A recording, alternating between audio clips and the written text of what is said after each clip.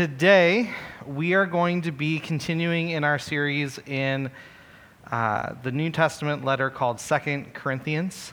Some people call it 2 Corinthians. I call it 2 Corinthians because I'm American. And so that was my attempt at a joke. Here we go.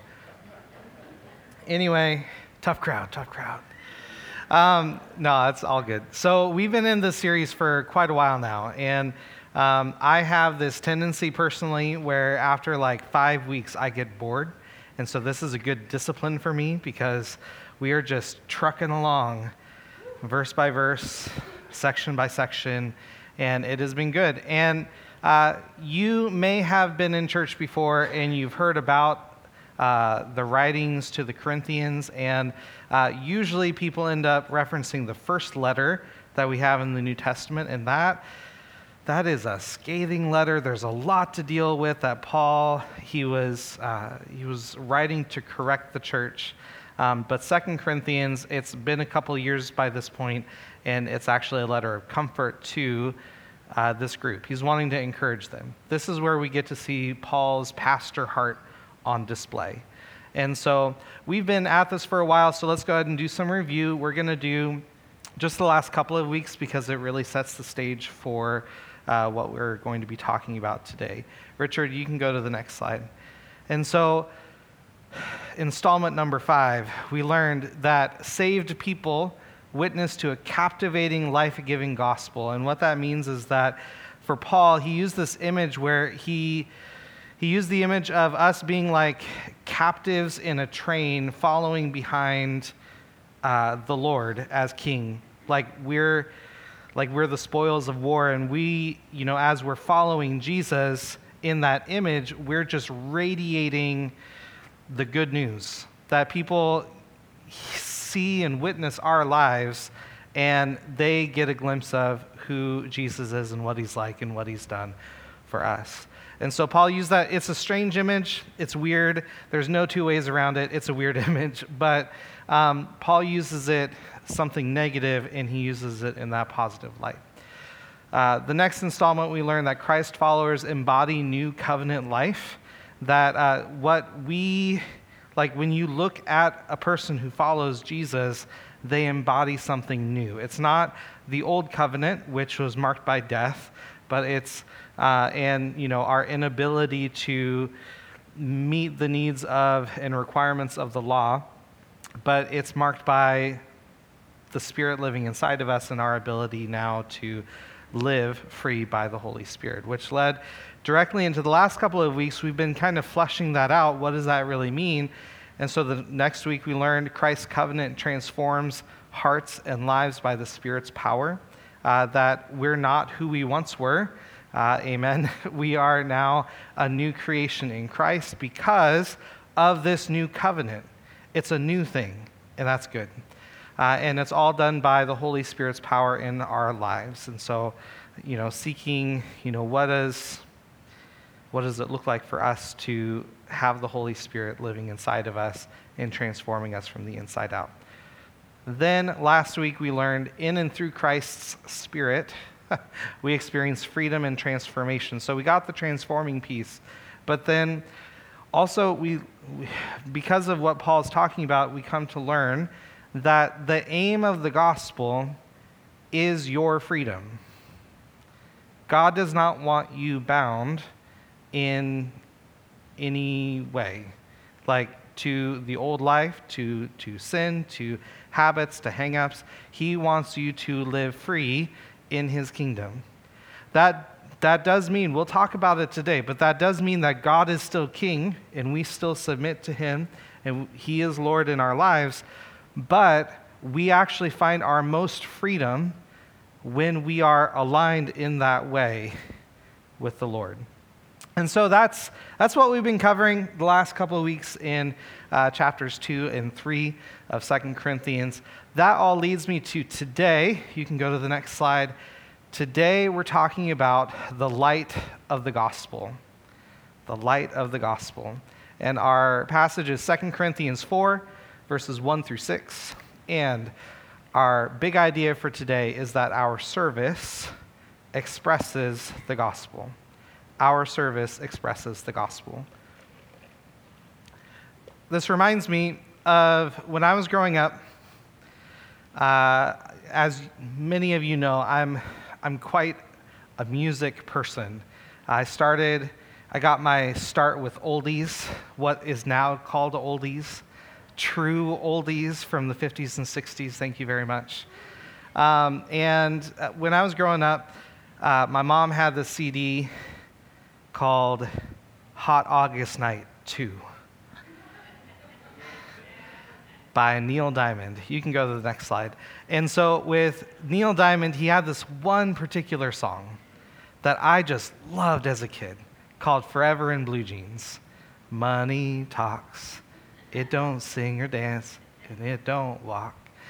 And I forget the rest because I haven't listened to it in a while, but it was just this mind-boggling song. I loved it, and it's so simple, and it's great. But that's my really great segue into, as a young person, black and white reality and everything, like everything is just yes or no. Like he uses this image to talk about how money talks. And this gets me thinking about how in life, lots of things communicate something. Lots of things say something. It's not just some of the more overt things, like somebody wearing a sandwich board sign with whatever message that they have.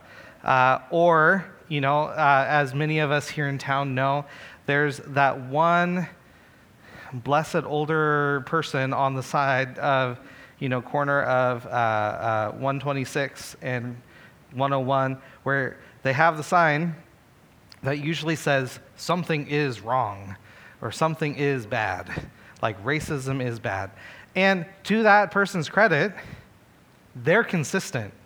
I mean, they're very consistent in their messaging and their format and all of that, but they're saying something through that. And you could make the argument, and I might be with you in making the argument, like, does that need to be said? I don't know. Maybe it does, but somebody is saying something right there with a sign, usually with a mask on. That's a whole other deal. However, not going there, but that's not the only way that communication happens, right? Angie and I, we've been getting into Star Trek again, and we were watching the new Strange New Worlds. And I'm not going to bore you with the details because some people are not sci-fi people, and that's okay. But we were watching, and man, like as an adult, I'm realizing, man, they are preaching something through this show in this sci-fi way, and they're heavy-handed about it, and I'm like, what's going on? But we do that, we receive that kind of stuff all the time, do we not?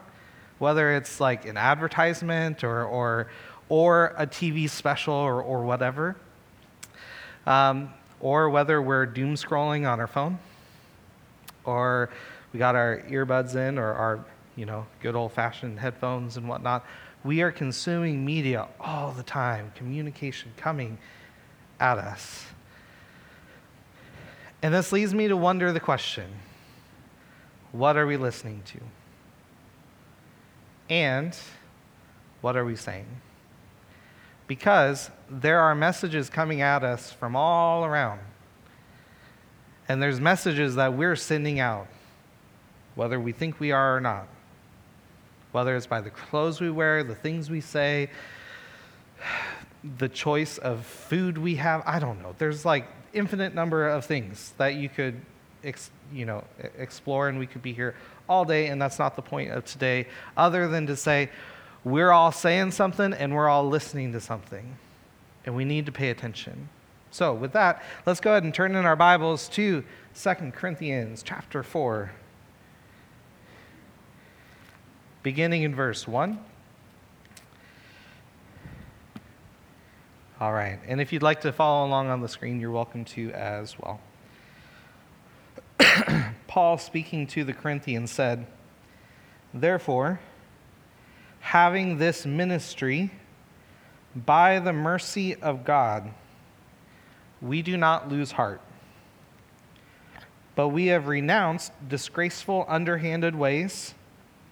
We refuse to practice cunning or to tamper with God's word.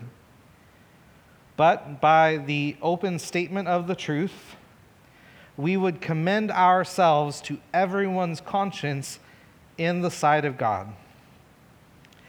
And even if our gospel is veiled, it is veiled to those who are perishing. In their case, the God of this world has blinded the minds of the unbelievers to keep them from seeing the light of the gospel of the glory of Christ, who is the image of God. For what we proclaim is not ourselves, but Jesus Christ as Lord, with ourselves as your servants for Jesus' sake. For God, who said, "Let light shine out of darkness," has shone in our hearts to give the light of the knowledge of the glory of God in the face of Jesus Christ. Amen. The first thing I see in our passage is that in light of the new covenant, so everything we reviewed before, in light of that, in light of the gospel, we can live strong by God's mercy. We can live strong by God's mercy. He points out in the first couple of verses there how he has this ministry, but it's not his own doing, it's by the mercy of God. And that's why he's encouraged. That's why he doesn't lose heart. He's using, again, like a negative word there, negative phrase, to illustrate a positive thing by saying that we're not giving up. We're not failing. We do not lose heart. We are encouraged, would be the positive way of thinking of it. But then he launches into this list of what he does. And it's fascinating because it's like, why does he put that list there? And he says, we've renounced disgraceful, underhanded ways. We don't practice cunning. We don't tamper with God's word. By an open statement of the truth, we would commend ourselves to the conscience of all people in the sight of God. And what he's pointing out there is what he does to make sure that he maintains his witness.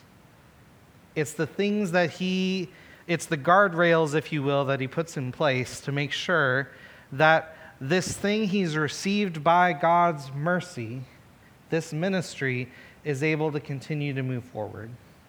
It's able to keep going, and he's able to be encouraged and strengthened along the way with that. And that makes me think of a horse. But not just any horse. It reminds me of this kind of an image. I don't have this image just burned in my mind, but I tried to figure out how to search it up. But where you have a horse, and you have now King Charles, which this is not a commentary politically on anything about him or people associated with him, other than to say he is a monarch, and he has now a bunch of horses that he inherited from his mom. But the interesting thing about a horse is that horses just naturally are wild, right? But in order for them to be made useful, in order for them to also be trained and to gain that strength and endurance to serve the king, they need to be broken, right? That whole broken kind of ceremony kind of thing. But not only that, they also need this bit and bridle to kind of navigate them where to go, wherever the king would have them go.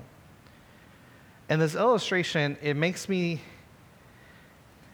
I would submit to you that maybe the kinds of things that Paul does in his ministry, the whole, we renounce disgraceful, underhanded ways, we don't practice cunning, we don't tamper with God's words, things that, rules that he puts in place on his own life are meant to discipline him in a way where he can be useful for the king. What's fascinating in our lives and in our world today is that so often, and like, I'm there too, there are things where it doesn't seem very fun to my flesh that God would have certain rules or certain expectations on my life. Or it wouldn't be fun that even if it's not explicitly laid out in Scripture, that like, I should not do X, Y, Z, whatever, fill in the blank thing. And for you as well, there are things in your life where it's like, you should not go there. You should not do that thing. You should not, in the way Solomon wrote in Proverbs, don't even walk by it. In order, like, these are the guardrails, these are the boundaries, these are the rules, the expectations that we put on our lives, not because we want to be a killjoy, but because it's actually advocating for our health and our well-being and what God would have for our lives. And so for Paul, he's describing this of, this is the mercy I've received. This is how I steward it. And this makes me wonder, in yours and my life, what are the disciplines that we need in order, what are the constraints, like a bridle or, like a harness on our lives, in order that the King can use us as he will, and direct us, and where he would lead, we would follow. What are those things? What is tripping you up in life where maybe you need to make the decisive action that I need to remove that thing in order to honor God? So, the good news in all of that is that we can live strong. You can live strong by God's mercy. He gives you all the help that you need. And this points us to that big idea of our service expresses the gospel. It expresses how we've been impacted by the Lord. It expresses how we are now being changed more and more into his likeness, like we learned about last week. Let's go to the next slide. The next thing I see is that we all need to see and know Jesus. We all need to see and know Jesus, but there's a problem. Not all of us do. And we could say, and we might be right in saying that, well, we just need to keep saying it. Well, that's all well and good. But what about for the people where, as Paul points out, that there are people, and he spent a lot of time talking about veils and unveiled and all of that, and we've been talking about that the last few weeks. And so it's strange that in verse 3 he says, and even if our gospel is veiled, which he's just spent a bunch of time saying it's not veiled. Like we're pretty bold in proclaiming this thing. But he points out a really, really important truth that I think a lot of us miss, and sometimes we don't pay attention, is that if we're not understanding the gospel, if we don't see it, if we're not understanding God's word, or the people that we're trying to communicate, it's like we're very clearly saying, this is what God's word says. And they're like, well, I don't see it. What's going on? It's that it's veiled because the enemy of yours and my soul, the devil, what Paul described as the god of this world, little g, is veiling the gospel, the light of the gospel, for those who are perishing. The very people who need the gospel have a blindfold on. The people who need the gospel, whether, we're just talking metaphorical blindness, but the bottom line is that there are people where it's like you could talk to them till you're blue in the face and give every single apologetic reason for why they should believe, and they're not going to see it. there is a blindfold on their eyes. There's something covering them from seeing the light of the glory of the gospel. So what do we do with that? Well, we see a really apt illustration. I love it. I'm glad this happened to be online. This lady is trying to read a Bible. She's got a blindfold on.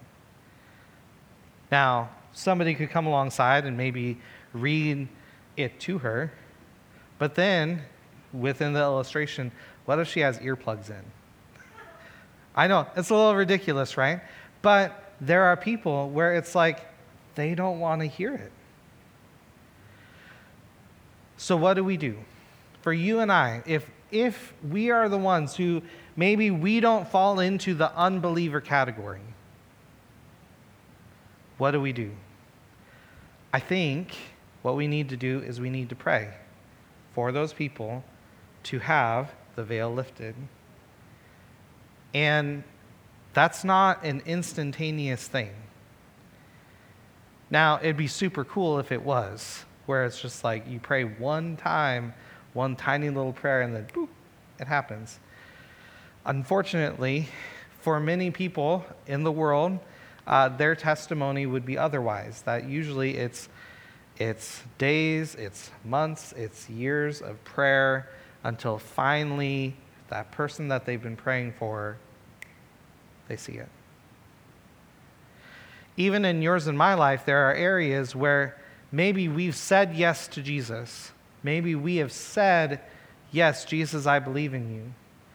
But then, ironically, there are areas of our life where we express that maybe we don't believe it. And what I'm talking about is like areas where maybe we're triggered by something and it's like, oh, that's something that's unresolved, that's undealt with.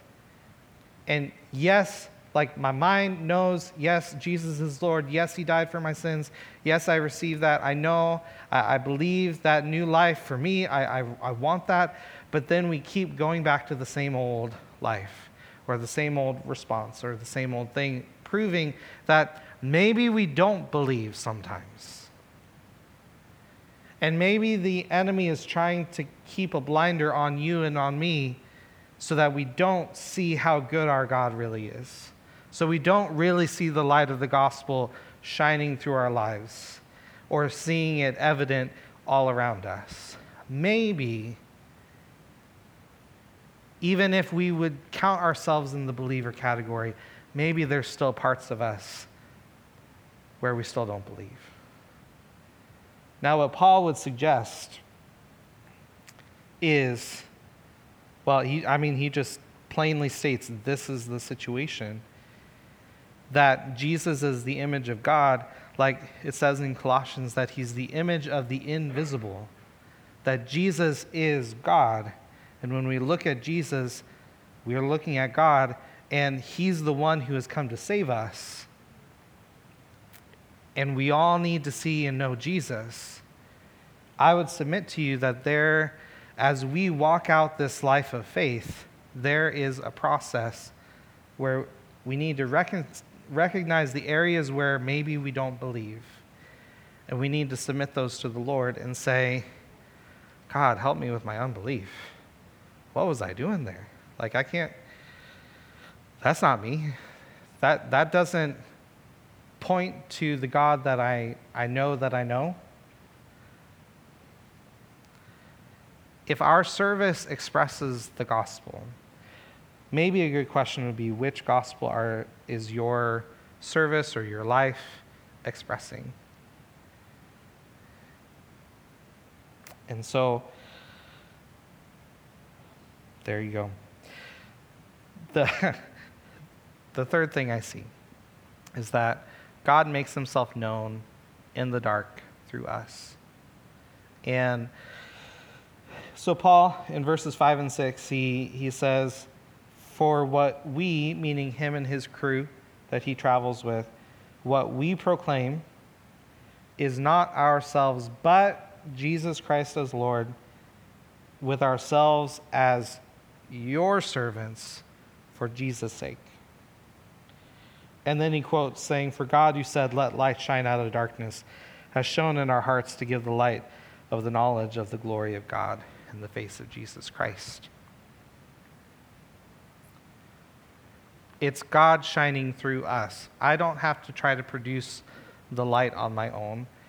It's also not just a light that I inherently have just because I exist, or what pop culture would say, like, there's light inside of you.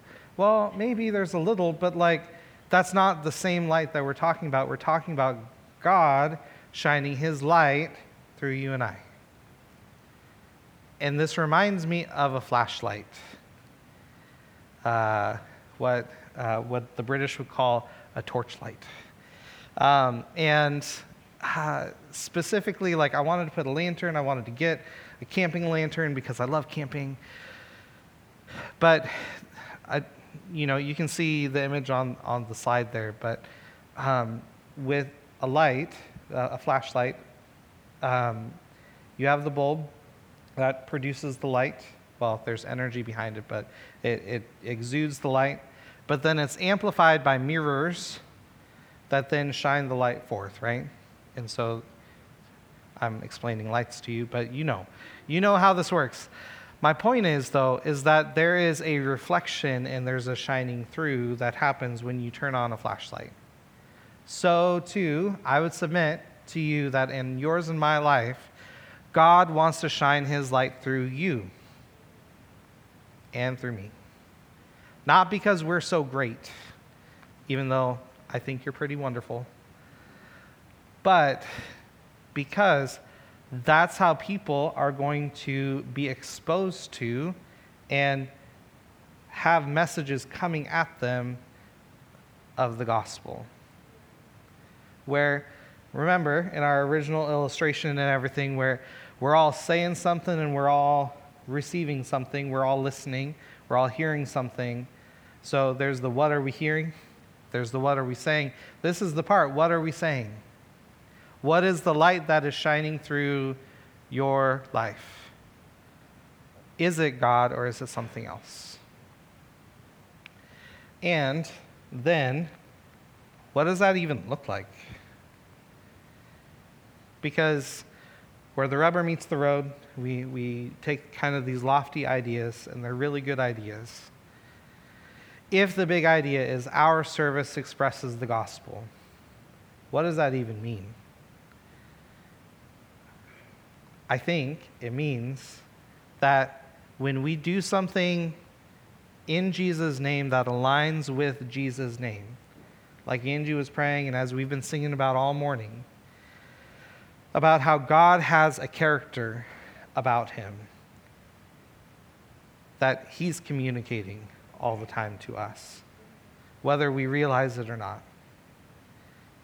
And you and I, when we have, by faith and, by grace through faith, we've received the new covenant life, we've received the gospel for us, we are following Jesus, and now we're going throughout our lives, the things we do in our lives are hopefully proclaiming the gospel. Maybe not so overt as having a sandwich board sign or holding the little sign on the side corner of a freeway, right? But maybe it's the way you interact with your kids. Maybe it's the way that you feel so compelled that you see things in our community and you're like, somebody's got to do something about that. I guess I'll do something about that. There are some guys in our church. I'm not going to... they're pretty humble about what they're doing, but there are people in our church who have been identifying the fact that there's issues that are going on with the homeless in our community. And, for a while they've been looking at it like, somebody should do something about that. And then they started doing something about it. Like something as simple as picking up garbage along Munsell Creek Path, where Angie had walked down it or ridden her bike down it last year. It was not in good place. And now, with 6 months to a year, now under the belt of, other people going along and picking up trash. Angie and I were walking along the path the other day, and it's like, wow, that's actually pretty nice. It's pretty good. A little bit of light shining through in that way. And I'm not trying to make light of it. However, I just want you to know, it's not some grandiose thing. You don't have to be a preacher like Paul. You don't have, and by the way, Paul says he wasn't really that good at preaching. And I don't think he was being too humble about that, because at one point he was teaching all night and somebody fell out a window and died. So, he might have been a little bit long-winded, right? But, you don't have to stand up on the stage, or you don't have to do all those kinds of things. I would submit to you that all you got to do is let God shine his light through you. And not in a way that points back to you, but it's I made you this casserole. I don't know why. Jesus told me to do it. We could be here all day. Like I said, there's lots of different examples.